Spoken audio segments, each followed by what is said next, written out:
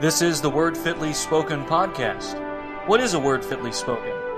By words about reading the Scriptures, about preaching the Scriptures, and about the mission on which the Scriptures send all of us, we here at A Word Fitly Spoken aim to give you, the servant of Christ, more and more always from the fullness the Lord has given us in His holy Word. Today we're going to talk about the book of Nehemiah. And with us today are Pastors David Appold and Pastor Zelwyn Heide. Hello, guys. Good to be here, Willie, as always. It should be an interesting topic today, and I'm looking forward to talking over it with David. Certainly. Yeah, excited to be on with you guys. Yeah, and I'm sure it won't be the last time that we see either of you guys. So, why don't you tell us a little bit about yourselves? Last time we forgot to do proper introductions here. So we're just two guys gassing off. Nobody knows anything about us. So, David, why don't you go ahead and introduce yourself? That's the way we want it, isn't it? We're just voices. I'm a pastor in Western Kentucky. I'm in Paducah, Kentucky. I've been here 3.5 years. Before that, I was at the seminary, Fort Wayne, Concordia Theological Seminary in Fort Wayne. Before that, I was in Michigan. My father is a pastor too, so I grew up kind of moving around a little bit, not as much as some clergy families, but we moved around a little bit, but always within Michigan. Great. Zelwyn? Well, I'm, as you mentioned last time, from North Dakota. I live in western North Dakota, and I serve 3 churches at Grassy Butte, North Dakota, Watford City, which is actually a mission plant, as well as Belfield, which was recently added into our parish. I'm from this region and actually a classmate of David. I can't remember if you graduated with us or not. So, but I'm looking forward to the episode, and it should be a good time. What about you, Willie? Well, I'm Willie Grills. I am a pastor of the Lutheran Church Missouri Synod, like the rest of us, and I'm in western Iowa. I'm the pastor of a Spanish mission. I, too, graduated from Concordia Theological Seminary. I didn't graduate with you guys. However, we did overlap a bit there. And that's probably the genesis of this podcast, really, if we think about it. Western Iowa, Kentucky, Western North Dakota, some various regions represented. That's what we like. Anything else, guys, before we begin? No, I think I'm good. David? Good. David? Yeah, let's go. Good. We don't have to get into favorite colors or spirit animals or anything like that. Move on. All right. So Nehemiah, now we're thinking, all right, you guys, how are we going to do this? Are we going to do a full exegesis of this really complicated and wonderful book in one episode? The answer is no. So just because this episode is going to be titled Episode 2, Nehemiah, doesn't mean that it's a one and done. We'll come back. We'll do more in-depth exegesis in the future. Today is an overview of the major themes of Nehemiah, specifically what they mean in the context in which they were written, and also their relevance for us today as beneficiaries of God's Word. So let's just begin. Who is Nehemiah? Or what is the book of Nehemiah? Yeah, the book, let me just kind of say something about the book. Generally speaking, the book, it's important to know the context. I don't think I'm saying anything against our listeners, but I don't think the book of Nehemiah is a particularly well-known book by people in our pews and also even in the pulpits. It just doesn't get, I don't know if it ever comes up in the lectionary, to be honest. So it just doesn't. Verses with featuring Nehemiah. Yeah. There's actually some really good ones in here, but it doesn't get used much. So we're talking about the era of the return, kind of the close of the Old Testament. It's at the end. The people have gone into exile. They've come back, but are they really back? That's the way I kind of like to put it. We're back, but are we really back? And so Nehemiah comes in at the very end of the Old Testament. He is sent from, I think he's in Susa, right? Yes. He's sent from Susa back to Jerusalem in the traditional year is 445 BC. And but before that, he's a servant of the king of Persia. And the king of Persia at the time is Artaxerxes. I don't know if either of you are experts on the Persian Empire, but that's just really not described very much in the Bible, what the peoples of Israel's existence was like under the Persians. We just get this brief note that he's the cupbearer to the king of Persia. Well, if I can jump in real quick, it's worth noting that the Persian Empire historically were the ones who came in and conquered the Babylonians. And so the Babylonians are actually the ones who carried them away into exile and took them over into their various cities over into Syria.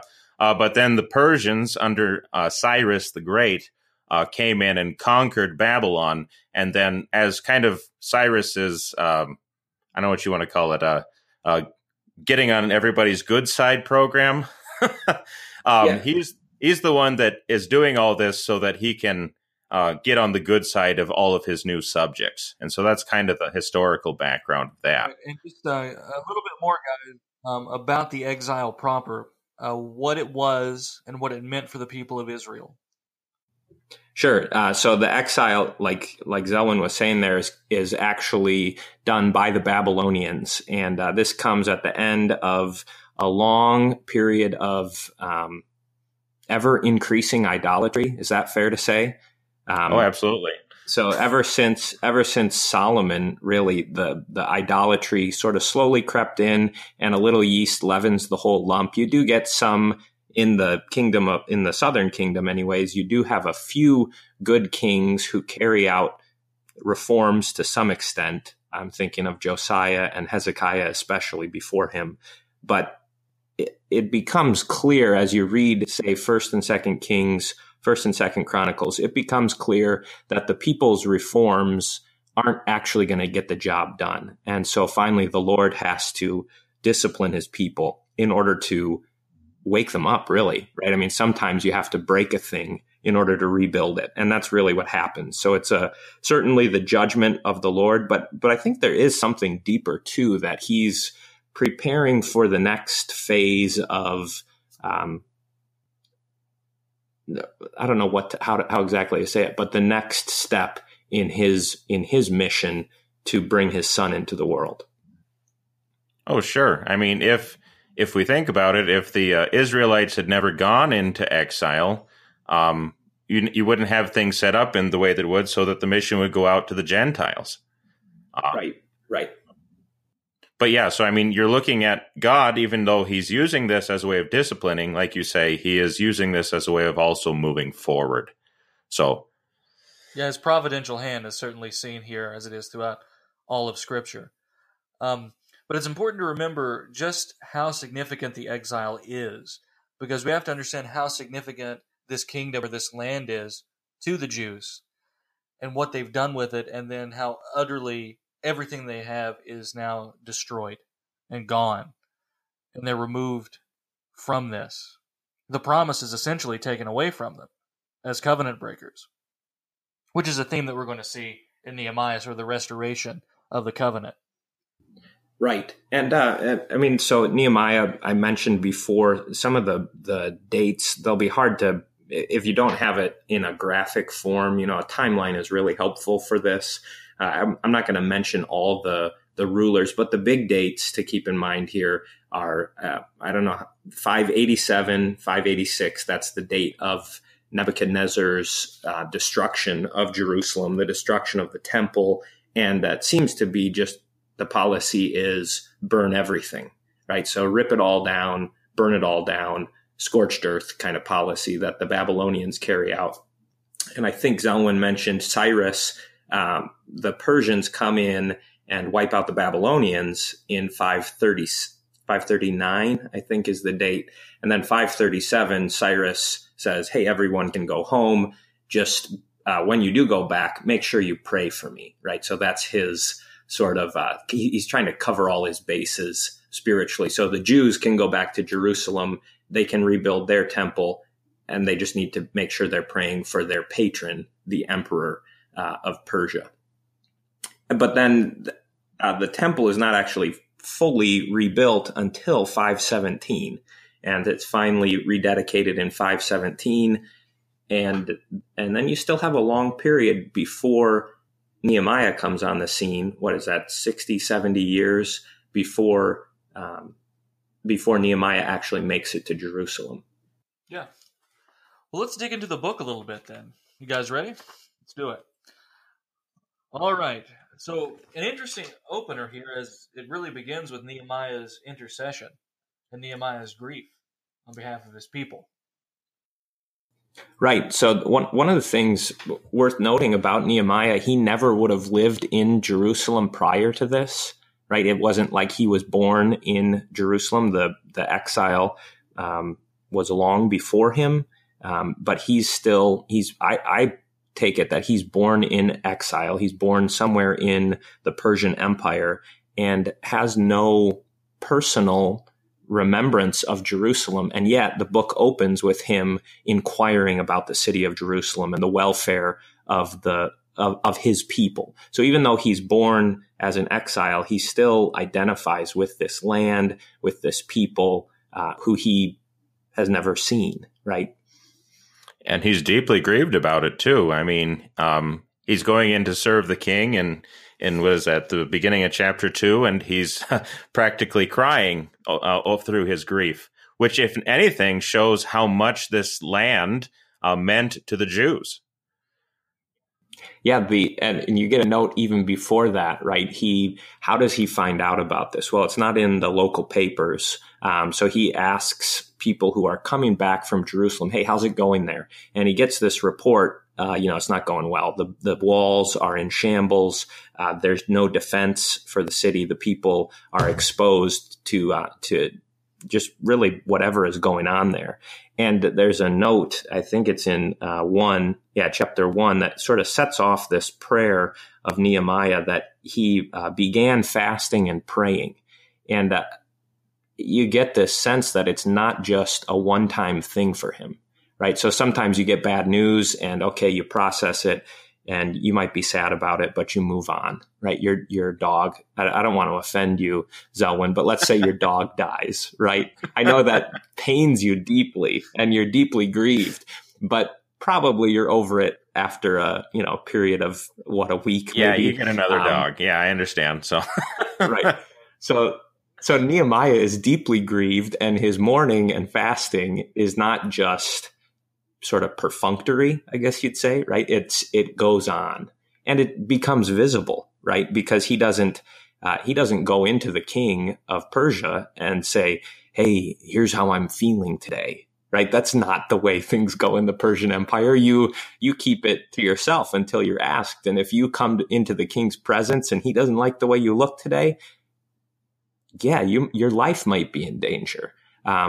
So his mourning is ongoing, and it becomes evident to the king of Persia something's off with Nehemiah. Yes, so yes, Nehemiah is fasting and weeping and praying in chapter 1, verse 4 is where he mentions him sitting down, weeping and mourning, fasting and praying, and then we have the prayer in 5 and following, which leads through his conversation with the king, and then him essentially surveying the damages to the wall, which is sort of the first work that he has to do. Are the walls important? What's significant about the survey of the wall? Well, the walls, there's not a lot of discussion of the walls in Scripture. I don't remember there being anything. I'm certainly open to correction on this, but I don't remember there being much discussion about the building of the walls. There's lots of detail when it comes to the tabernacle, and then again with the temple and the measurements and everything. So when we look at the walls of Jerusalem, you're kind of just sort of using, what would you say, common sense here, right? To think about the purpose of the walls and the importance for the people of Jerusalem. Obviously, there's a defensive element here. They're in need of walls to protect them from whoever is going to come against them, whether it's another nation, whether it's some kind of military threat or just marauders. I don't know exactly what else to say about the walls. Zelwyn, go ahead. Throw it all on me. Yeah, take it away. Well, you do get, if I remember correctly, you do have references here and there throughout Kings and Chronicles of, mentions of the walls, but yeah, like you say, it's not something that ever has as much detail as the temple or anything like that. But I do think it's important that you see in the rebuilding of the wall, which begins in chapter 3 in Nehemiah, that you see that the returned exiles are actually starting to work together, that they're actually at least laboring in this work together in a way that is actually going to astonish everybody. Yeah.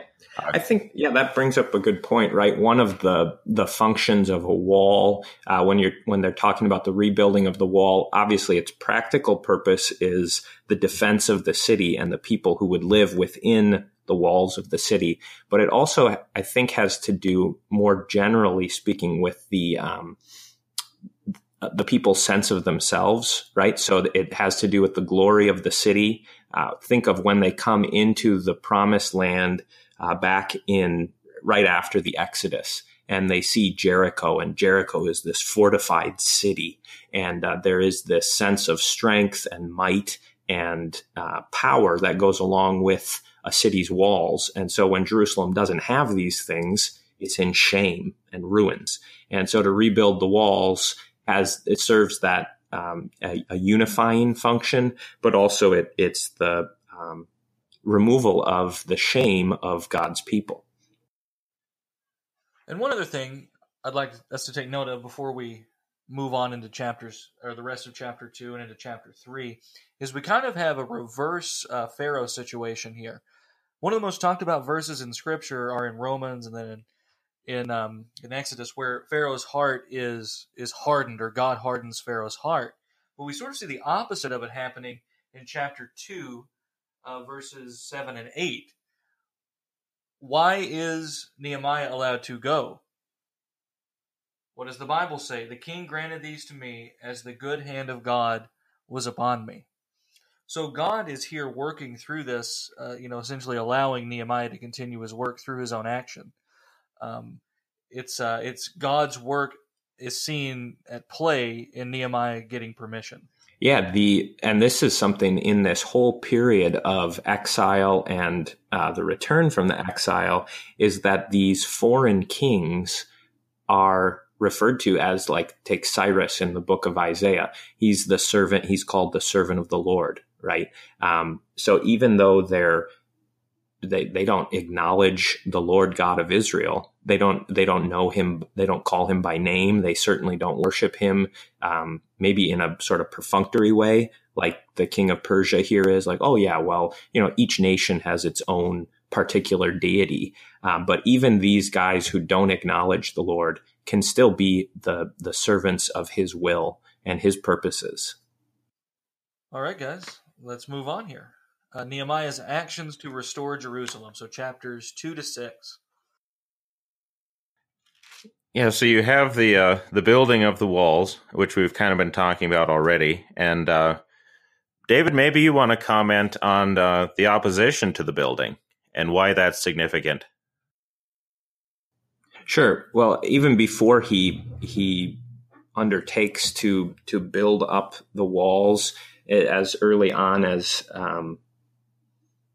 chapter, does it happen in chapter 2? Yeah, right away in chapter 2, he has to carry letters to get back to Jerusalem from Susa. So he has permission from the king, but he has to show that, hey, this is, I'm authorized, right? I'm authorized by the king. And when he shows it, you get mentioned these 3 enemies who are going to come up again and again in the book. Sanballat, is called a Horonite, and we can talk about that in a minute. Tobiah, the Ammonite, and then Geshem, the Arab, are mentioned here as the 3 enemies of Nehemiah. And there's obviously some political motivations going on with them. They are in charge to some extent of this. It's called the region beyond the river. And when Jerusalem is restored, and Nehemiah is basically coming in as the new guy who's going to be running Jerusalem. He's going to be called the governor. It's going to take away from Sanballat's authority in that region. So he's opposed to Nehemiah and his work just as a political rival, I think. But there's also the deeper spiritual jealousy or the deeper spiritual antagonism on display in these three guys towards Nehemiah and towards the Jews. Yeah, the conspiracy against it is certainly very interesting. We really deal with sort of the same things. It's nothing new under the sun, right? Right. Yeah, their tactics in opposition are they have a whole wealth of tactics to use, right? And in each case, it's very fascinating. I think is really the right word. It's fascinating how Nehemiah opposes them, how he withstands them, and this I think introduces one of the themes of the book of Nehemiah. You have this the fear of the Lord versus the fear of these opponents, right? Because they're always trying to instill fear in Nehemiah and in the people. And again, this comes out especially, I think, in chapter 6, when his own life is on the line. His fear is not of these enemies. His fear is of God. And the fear of the Lord is what controls Nehemiah's actions and his mind. Yes, this fear of the Lord is the source of the boldness that all of the prophets throughout Scripture have. Is it worth maybe asking, and I'll throw this at you, David, we have the mention of the Horonite and the Ammonite, and what is a Horonite for our listeners? Yeah, well, it's a good question, and I don't know if there's a satisfactory answer there. Whenever you hear the ites, you can sort of run through the list of the various Canaanite peoples. Horonites are not found there. You do have a mention of a city called Beth Horon in Isaiah and Jeremiah. And so one of the theories is that he is a resident, or he comes, maybe his family comes from that city. And traditionally it's in Isaiah and Jeremiah especially, it's included under the prophecy against Moab. So I take him to be a Moabite or some sort of descendant of Moabites. There's probably a mixture of people that's taken place there. And don't you think that's interesting that his main opponents are a Moabite, if your interpretation is correct, and an Ammonite? These are the kindred people of the Israelites. The descendants of Lot, right? Right. Yeah, exactly. Yeah, if you go back all the way through, now they're mentioned in chapter 13, especially for the incident. If you want to call it an incident, that's sort of that's downplaying it. But the incident of hiring this soothsayer, or hiring a shaman to curse them, right? They hire Balaam to curse Israel, and the Lord turns the curse into a blessing, right? Balaam can't actually utter the curse. He can't even say it. He can't get it out of his mouth. So that's, and you can find that in Numbers, right? We could talk a little more about that if you want, but yeah, descendants of Lot, they're the offspring of Lot and his daughters. So they have a bad origin from the get-go, but then they also are opposed to Israel when the people are in the wilderness wandering. They see them, the Moabites and the Ammonites see this people, and they're afraid of them. And so they think, well, hey, what can we do? Oh, we'll get Balaam to curse them. All right, we're going to step away for just a few minutes, take a break. When we come back, we'll talk about the Feast of Booths and covenanting. We'll be right back.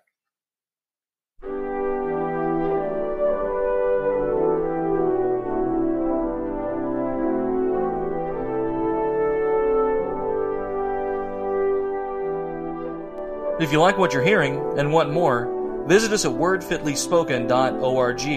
There you'll find our blog with lots of interesting articles, exegesis, sermon prep, and history. www.wordfitlyspoken.org.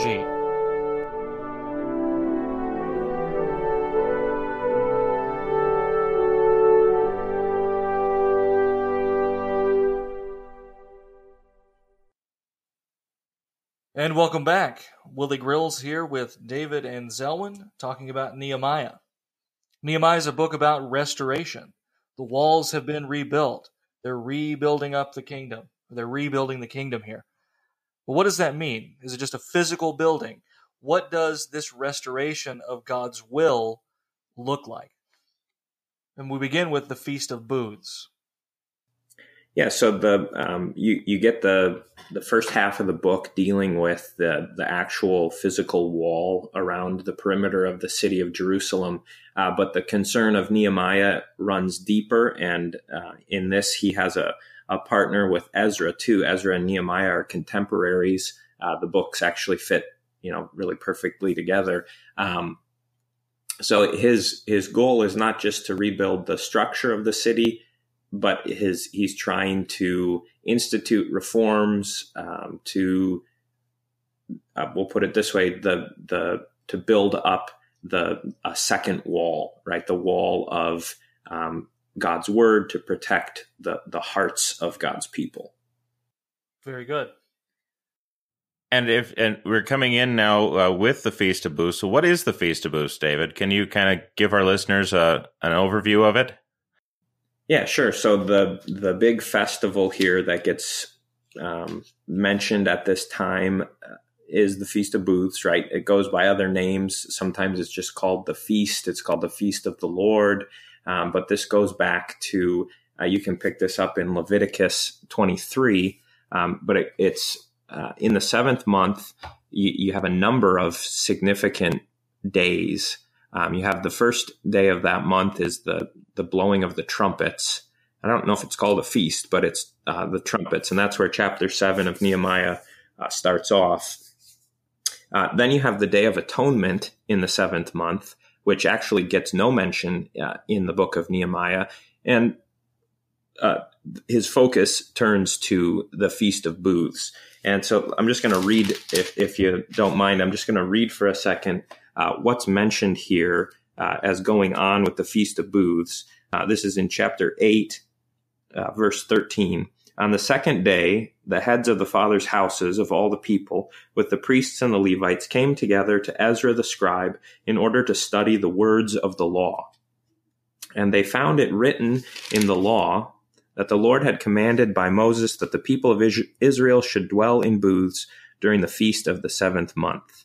And so I think that indicates to us part of the deeper return. I keep saying deeper, but I don't mean it in sort of a hidden way here. But the true return of God's people is not just returning to the land and being back in that specific spot, but a return to God Himself, which means a return to His law, a return to His word, as we would typically say. And it's very clearly spoken of towards the end of chapter 8, verses 17 and 18. The whole assembly of those who had returned from captivity make booths, and they sat under the booths for since the day of Joshua. Until that day the sons of Israel had not done so, and there was a great gladness.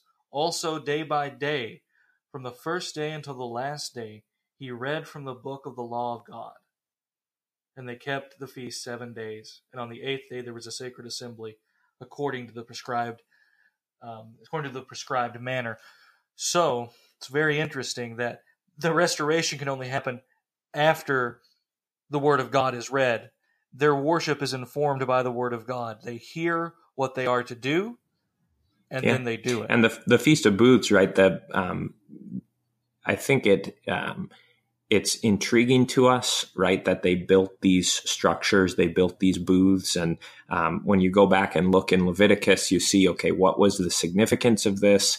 It was to remember how the Lord had provided for them in the wilderness, right? Even before they get to the land, He takes care of them in the wilderness. And so it's a celebration of the Lord's ongoing care for them, and then ultimately the gift of the land. But in Nehemiah's time, and what Nehemiah really emphasizes is this reading of the law. Everything that happens towards the end of the book, after the actual building of the physical walls, the people are just they're hearing God's word every day, it seems like. And it'll even mention it for a quarter of the day. They just sat there and listened to Ezra and the scribes and the Levites reading the law and giving the sense, right? Explaining what it all meant.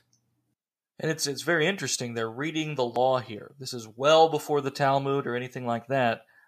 What are they reading? What are they hearing? Yeah, I think they're hearing the books of Moses, right? That's typically the way that we talk about it. The first 5 books is probably what they're hearing. But I think they may even be hearing more than that. Whatever books they have, I think they're reading. Zelwyn, any comments? Well, yeah. No, I mean, you'd mentioned already that they were reading this aloud, and this was part of the whole assembly. And I think there's this beautiful image in chapter 8 of Nehemiah. I think it starts about, where is it here? It starts about verse 5. And Ezra opened the book in the sight of all the people, for he was above all the people. And as he opened it, all the people stood. And Ezra blessed the Lord, the great God, and all the people answered, Amen, Amen, lifting up their hands. And they bowed their heads and worshiped the Lord with their faces to the ground. They, in this act of reading the word of God, they are worshiping the Lord, and they're doing it in a very solemn and a very profound way. And I guess it kind of makes us wonder, like, do we take the word of God so seriously? You know what I mean? Do we believe it has such power? Yeah, absolutely. Do we believe the Lord means what he says? What he says, go and do, Yeah, this is it's a great. You're right. That image is just really great. Of he's not giving a sermon; he's actually just reading. Right. I mean, I think our people still have this sense of, okay, the sermon. Right. I want to hear a good sermon today. But how many people want to just hear the actual words of Scripture? A lot of times the Scriptures are the basis for the sermon. Our sermons are based on the Scriptures, and that's the way it should be. I hope we could say it's all the time. But even just,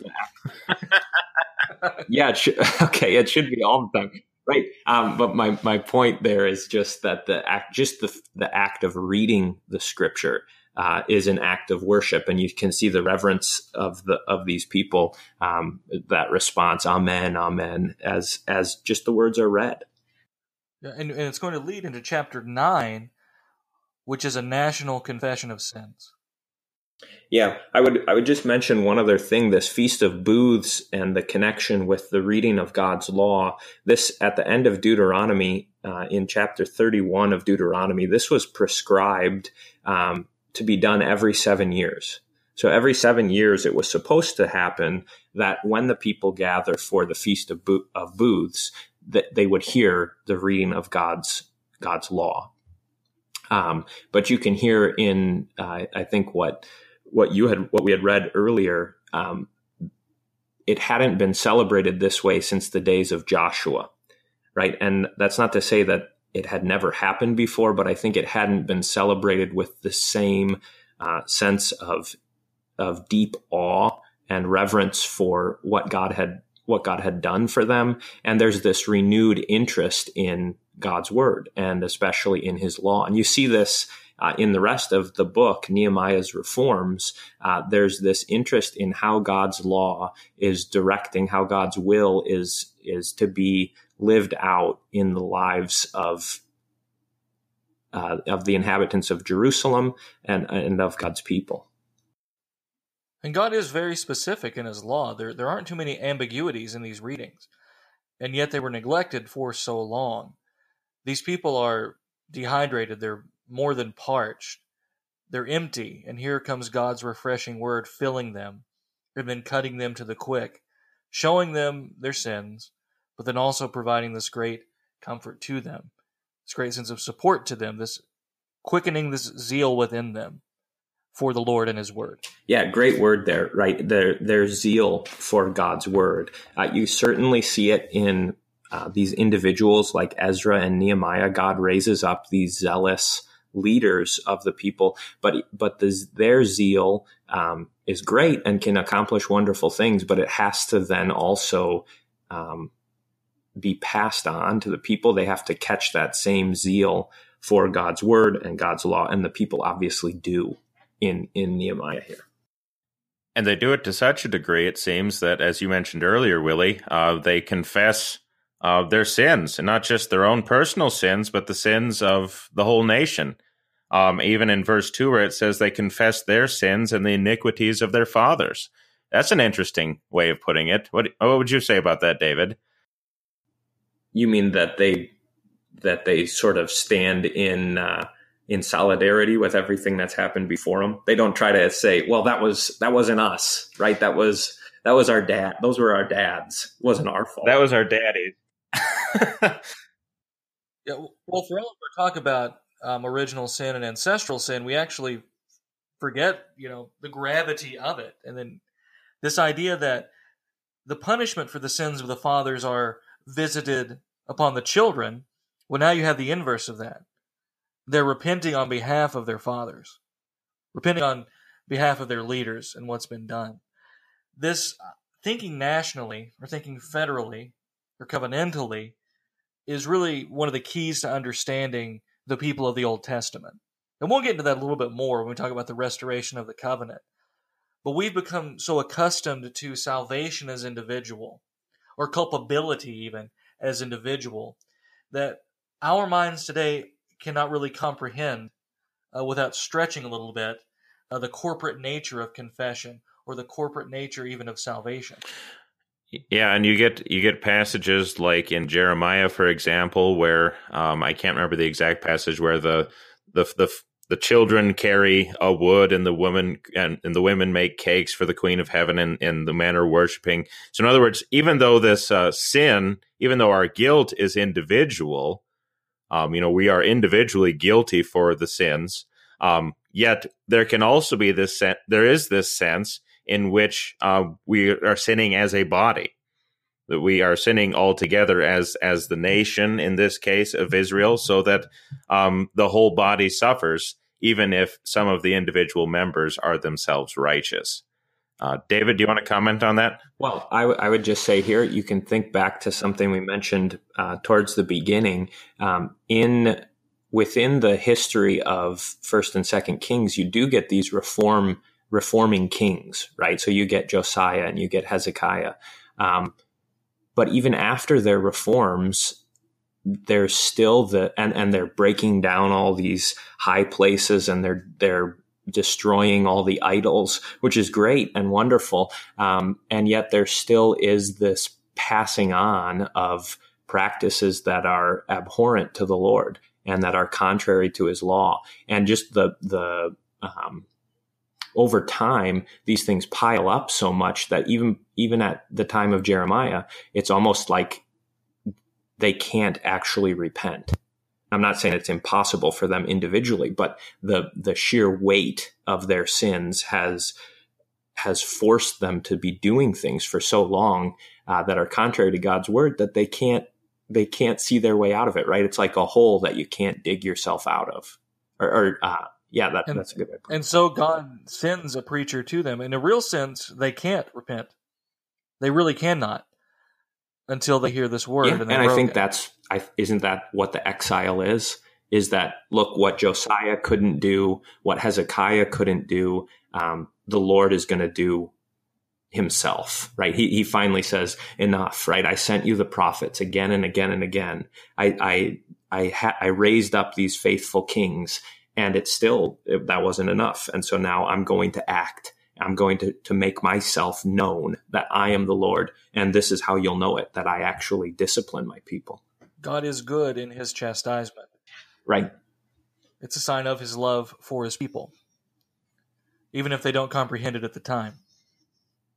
Yeah, the Lord disciplines those whom he loves, and just like our earthly fathers do. And at the time we say, I don't like this, but afterwards it reaps the fruits of righteousness, right? That's Hebrews. And that you can see that I think in this, especially in the restoration, you can see the effect of the exile, because later on, when he talks about the Sabbath, right, restoring the people's observance of the Sabbath, he actually gets very specific and says, didn't you learn anything? Right? This is why we went into exile. We went into exile for this very reason, that we broke the Sabbath again and again and again in so many ways. And so what have we learned from that discipline? Well, we need to observe the Sabbath.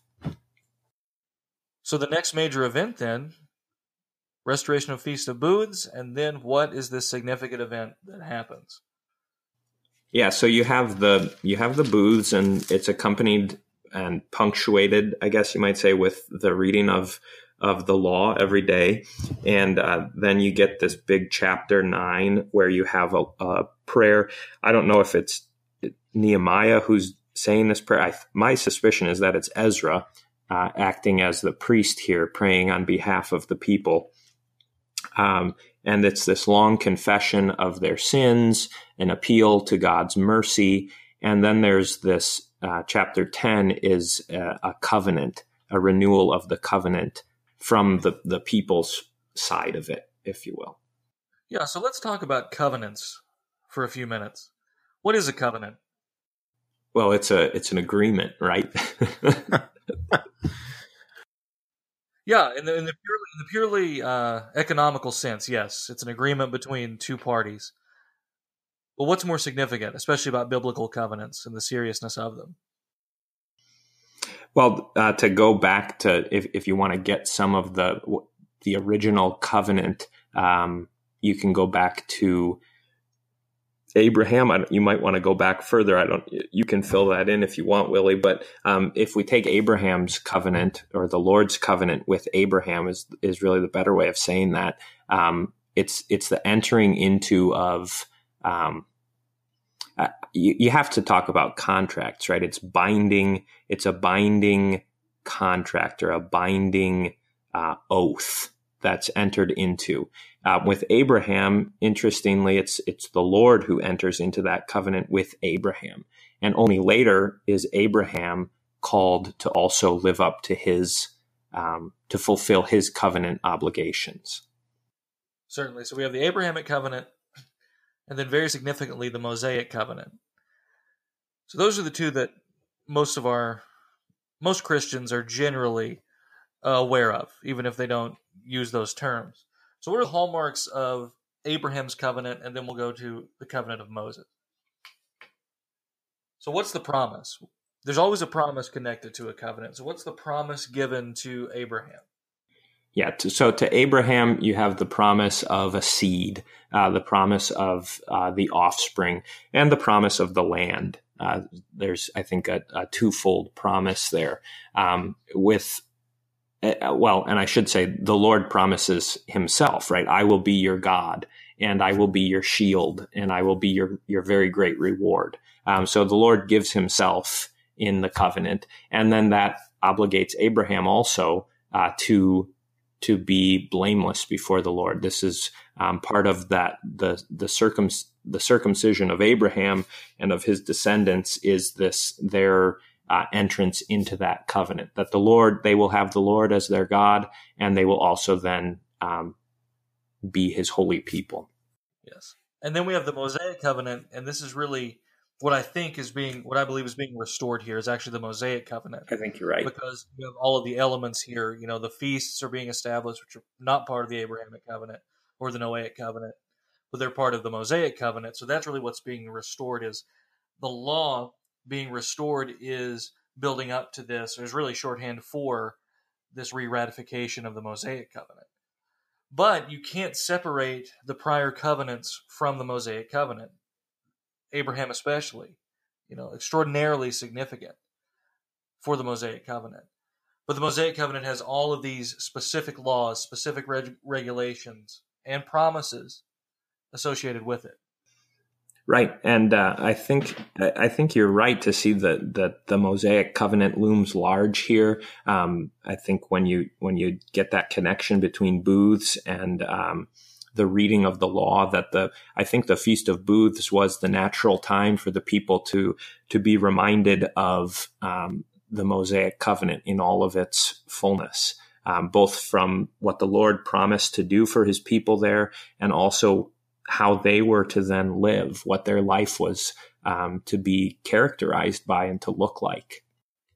Good, good. So now, what does this mean for us? And I don't mean our application, which is going to come later, but as far as our relationship to covenants, the Mosaic covenant, what significance does it have as far as salvation history is concerned?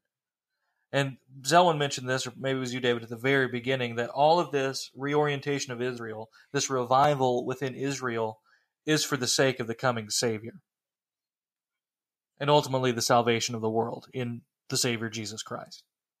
Yes, I think you have to see what is God's purpose in singling out Abraham. If we go back to Abraham, and then we'll pick up Israel and under Moses as we go through here. But he singles out Abram. He calls this one particular man in order to bring his son into the world. Right. And so the choosing of Abraham, the election of Abraham, the covenant with Abraham all serves this further goal for the Lord of bringing the Christ into the world.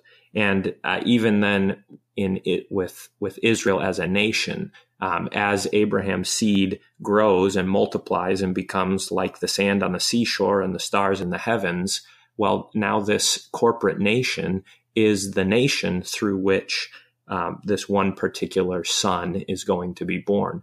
And so that nation has to be preserved, right? And so the laws are given in order to preserve the people of Israel as a particular nation in order to bring Jesus, so that eventually Jesus can be born into the world. Yes, they're a peculiar people, and it's about safeguarding them as a unique entity within the world, which gets us into some of these contentious issues with Ezra and Nehemiah, the issues of intermarriage. Intermarriage is a dilution.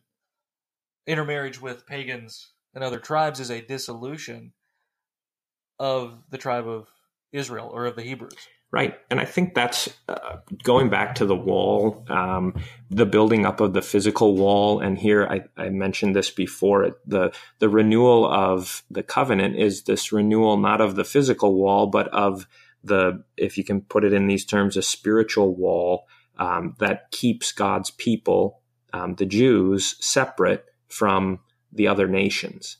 And, if we have trouble with this, if we think, well, that's why do they have to be particular and distinct? Well, because the promise is given through particular and distinct, this particular and distinct nation, the descendants of Abraham. And you can see, I'm looking, just to talk about intermarriage here.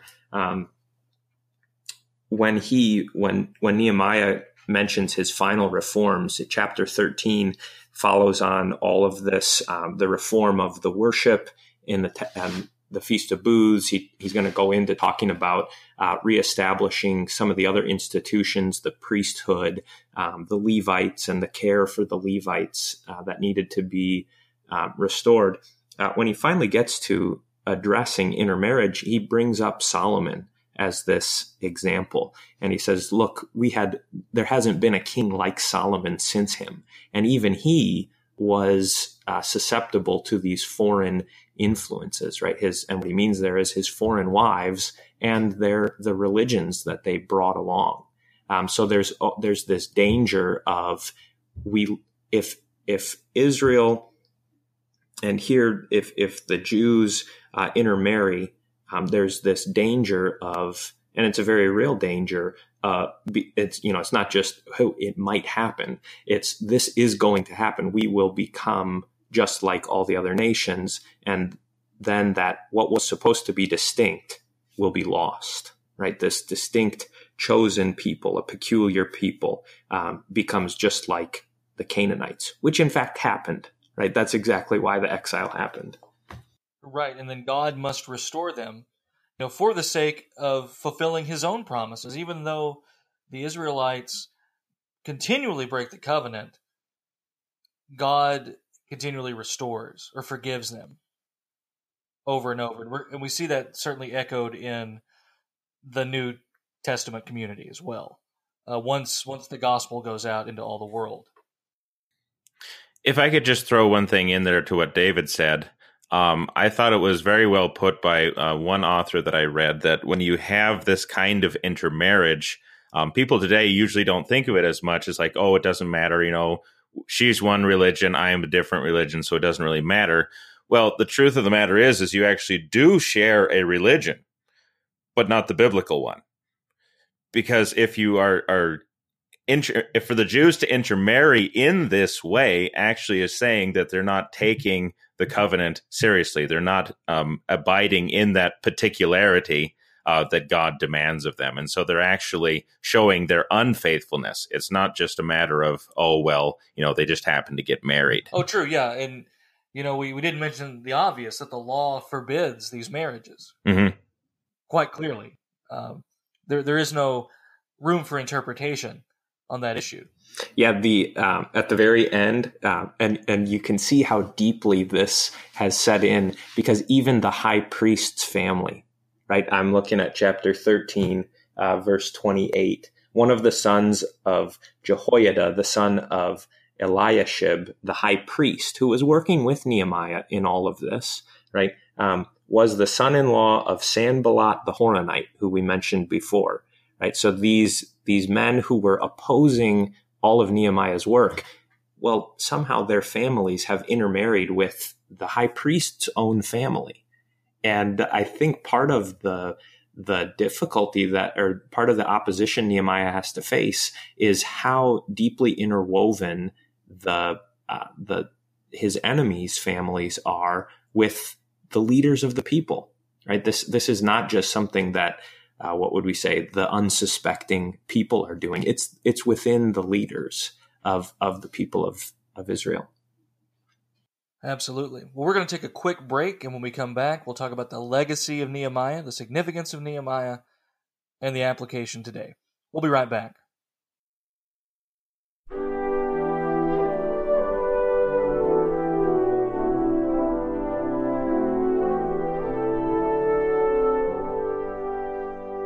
We'll be back in just a few moments. A Word Fitly Spoken proclaims Jesus Christ in all His fullness, from in-depth exploration of Holy Scripture and study of how God's Word has borne fruit throughout church history. Come along with us at wordfitlyspoken.org, facebook.com/wordfitly, or on Twitter @wordfitly.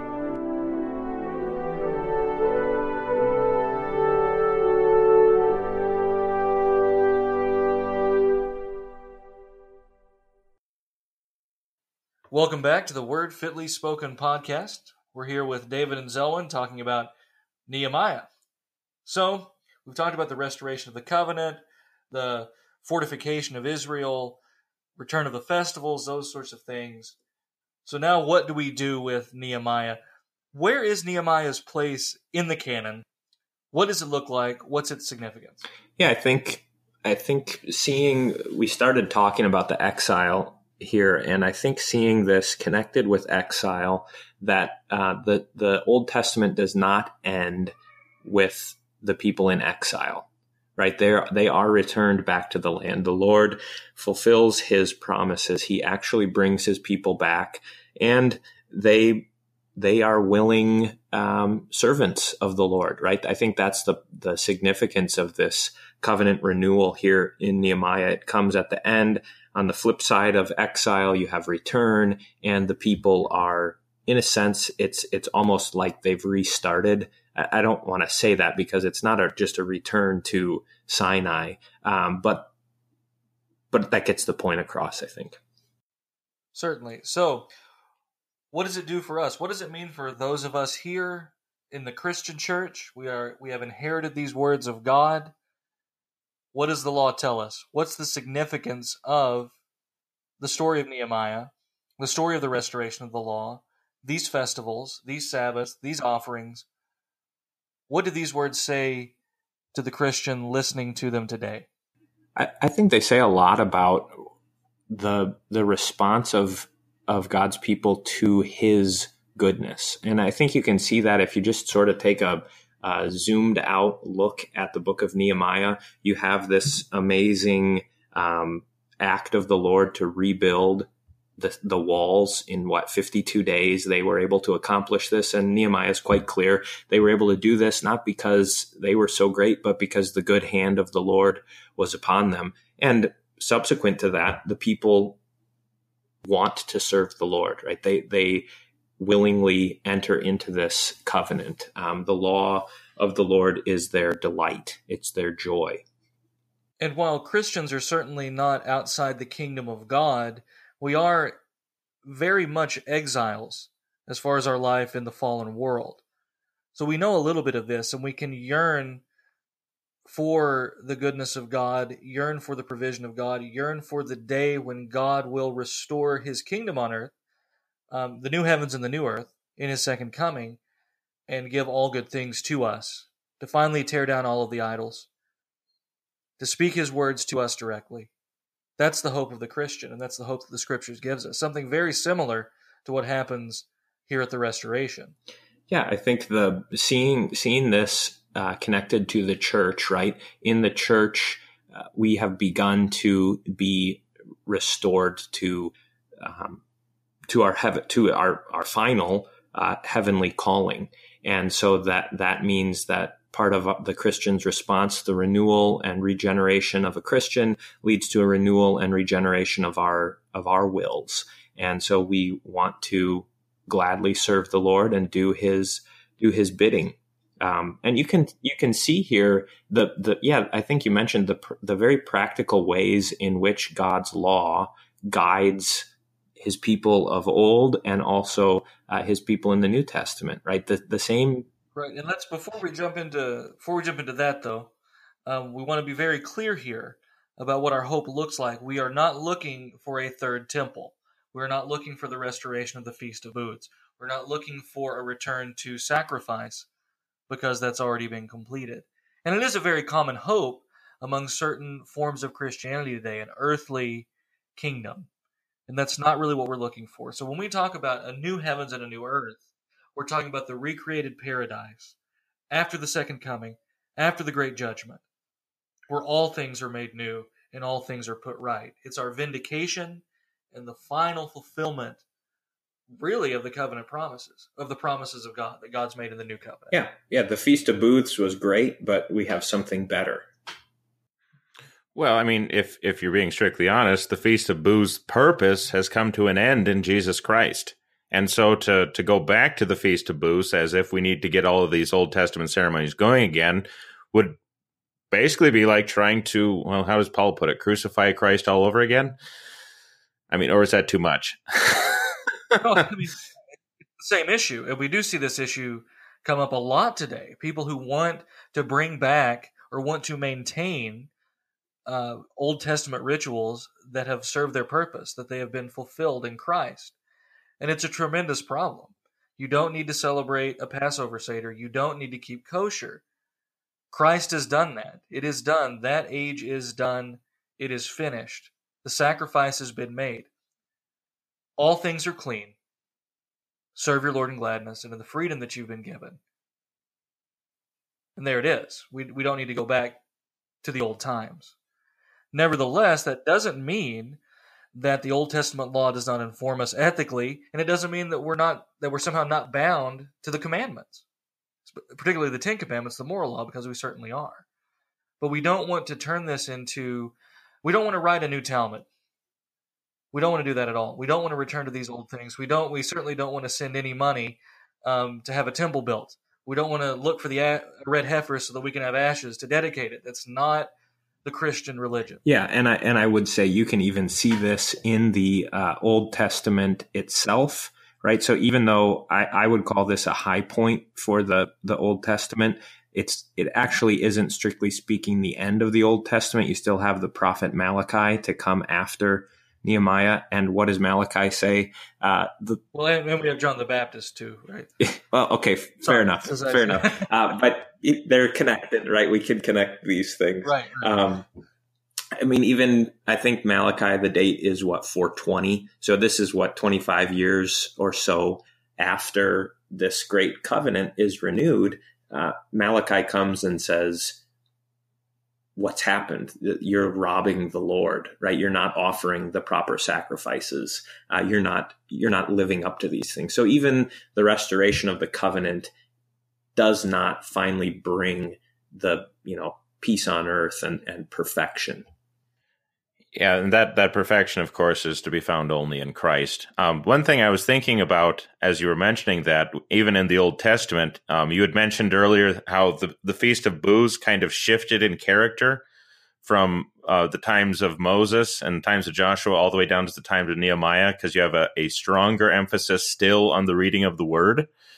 So I think you could even say we see even in the Old Testament the purpose of these ceremonies showing themselves. So it's not just, we're just hanging out in tents because God told us to, but rather that we do this because we are listening to the Word and God is showing us the real purpose of what all of these things are pointing towards.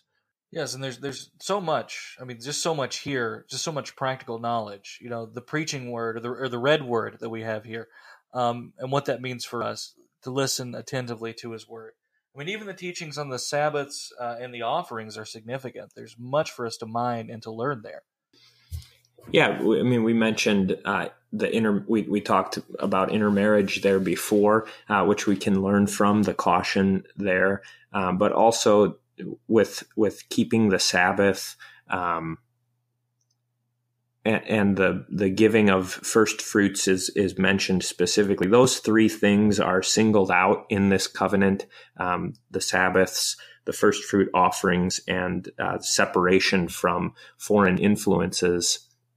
Those are highlighted, and I think, like you said, are we supposed to do these exactly? No, we're not supposed to do them exactly, but they inform how we ought to live in the New Testament. Yeah, certainly the Sabbath, resting in the Lord, and truly, leisure itself is important to the physical life, the same as it is to the spiritual life. What is the significance of the Sabbath for the Christian? Well, I think it's worth pointing out, you mentioned leisure in connection with the Sabbath, and I think that's the way a lot of people tend to interpret it, like we're just being idle, almost. But what the Sabbath is actually intended for is to turn our focus towards the hearing of the Word and all of the things that go along with that, whether that would mean I mean, you can fill in here or whatever you want to say. I mean, it's just, we tend to think that if we just do something on Sunday, for example, that somehow we've fulfilled what it means to observe the Sabbath. But I mean, do you guys want to pitch in on this? I mean, where do we want to go with this? Right. Yeah. Is the Sabbath observed, from 10:30 to 11:37 every Sunday or whatever? Is that the point of it? Yeah. Yeah. That's kind of what I'm getting at here. So, what is it? Yeah, I think. Go ahead. It's good to go back to the small catechism on this, right? Luther, I think, rightly sees that the fulfillment of the Sabbath or the observance of the Sabbath is the hearing of God's word. And so to hear God's word, but I think what you guys have just mentioned there is crucial. That hearing is not just the 10 to 15 to 20, in Willie's congregation to 25 minutes that the sermon goes on, right? That hearing means more than just, hey, I heard the words, right? But there's that further meditation on God's word, the actual consideration of His word, and the striving to apply it to one's own life. That takes a lot more than just to read, mark, learn, and inwardly digest, right? Yeah. That can't be done in 10 minutes. No, indeed, can it even be done in a lifetime? Yeah, but we nevertheless strive for that. And this is something we talked about in our inaugural episode, and something that we revisit often on A Word Fitly Spoken, is incorporating the Word of God into your life. Just sitting down and reading it, praying to the Lord, even praying using the words of Scripture. Because the Bible is, in many places and in many ways, a prayer book, teaching us how we ought to talk to God and telling us what God says to us. Yeah, and hearing that word and receiving it very much in the ways that the Jews did in Nehemiah's day with that awe and that reverence. I think that is a good biblical example for us to imitate and to consider. Are we hearing the word in such a way? When we really begin to read and listen to the word, we see how all other books are stale, how all other forms of media are stale. Every movie, every book, every periodical, everything is stale compared to the word of God. Yeah, I mean, just think about this episode, right? I mean, how much of Nehemiah have we really covered, right? We could go on. We could go on and on with just this one book. And so to see the richness, the fullness, and what that means then is that a whole lifetime should be spent, and gladly spent, loving God's word. And that means, I like how you guys have said it, is that means actually knowing something of the word. It means reading it, praying it, inwardly digesting, all of those things. There's many otherwise practical things here too. The need for the separation from subtle enemies or enemies of the word of God.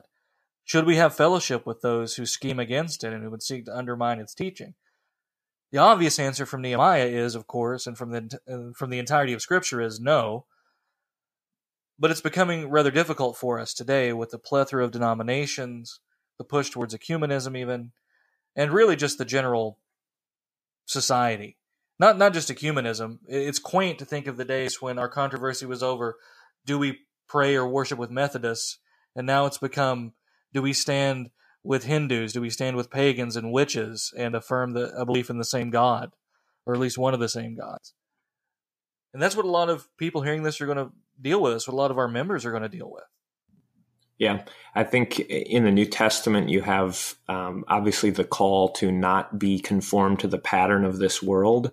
And so the enemies of God's people are sometimes quite obvious. But what you see here in Nehemiah is that people like Tobiah the Ammonite and Sanballat the Horonite, these sorts of figures are deeply connected to us, and we have these kinds of people in our lives all around us, and you want to give a good witness to them, but at the same time, when you become, and this is what I think the witness of Nehemiah says for us, is that maintaining the distinctiveness of faithfulness to God's word will sometimes put you in opposition to people who within your own family.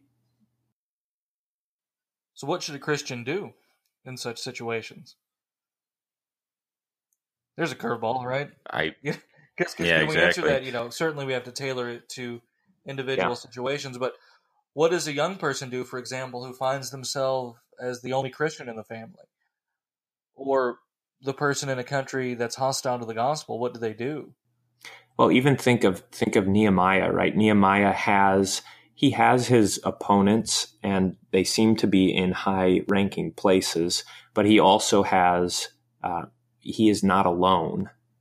He has, certainly Ezra is a faithful companion and confidant of Nehemiah, although we're not told that, they held weekly meetings or anything like that. But I think finding your place in a congregation where you can actually be connected to a pastor and you can be connected to other faithful Christians, there's really no substitute for that, is there?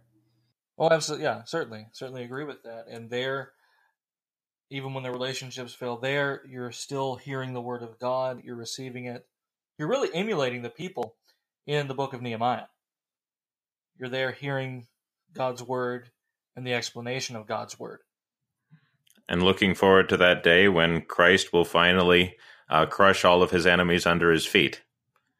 And then we won't have to struggle anymore. And what a day that will be. Right. And that day is coming where Christ's dominion reaches farther and farther, and then he is here, everything is perfect. Well, we are the Lutheran Church after all, so perhaps we should talk about the reform that comes about through the preaching of the word and men raised up in the Bible to reform things. What does that look like? Yeah, I think we've touched on this in a number of different ways, but seeing the centrality of the word the word read, the word heard, the word explained. I mean, that's part of one of the nice things in Nehemiah. You actually have this description that while Ezra read the law out loud, it was also, the sense was also given. And whether that means they had to explain, grammatically what was being said, or they're giving some sort of homilies based on the word, it's kind of left open. It's probably both, maybe it's both of them. But apart from that word, none of this reform would take place. Maybe you'd get the building up of the walls. There's no mention of Nehemiah reading the Torah in exile. He probably wasn't.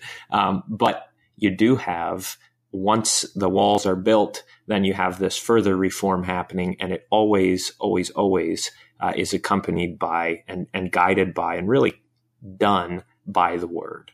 Yes. God raises up these men who bring the focus back to the centrality of the word.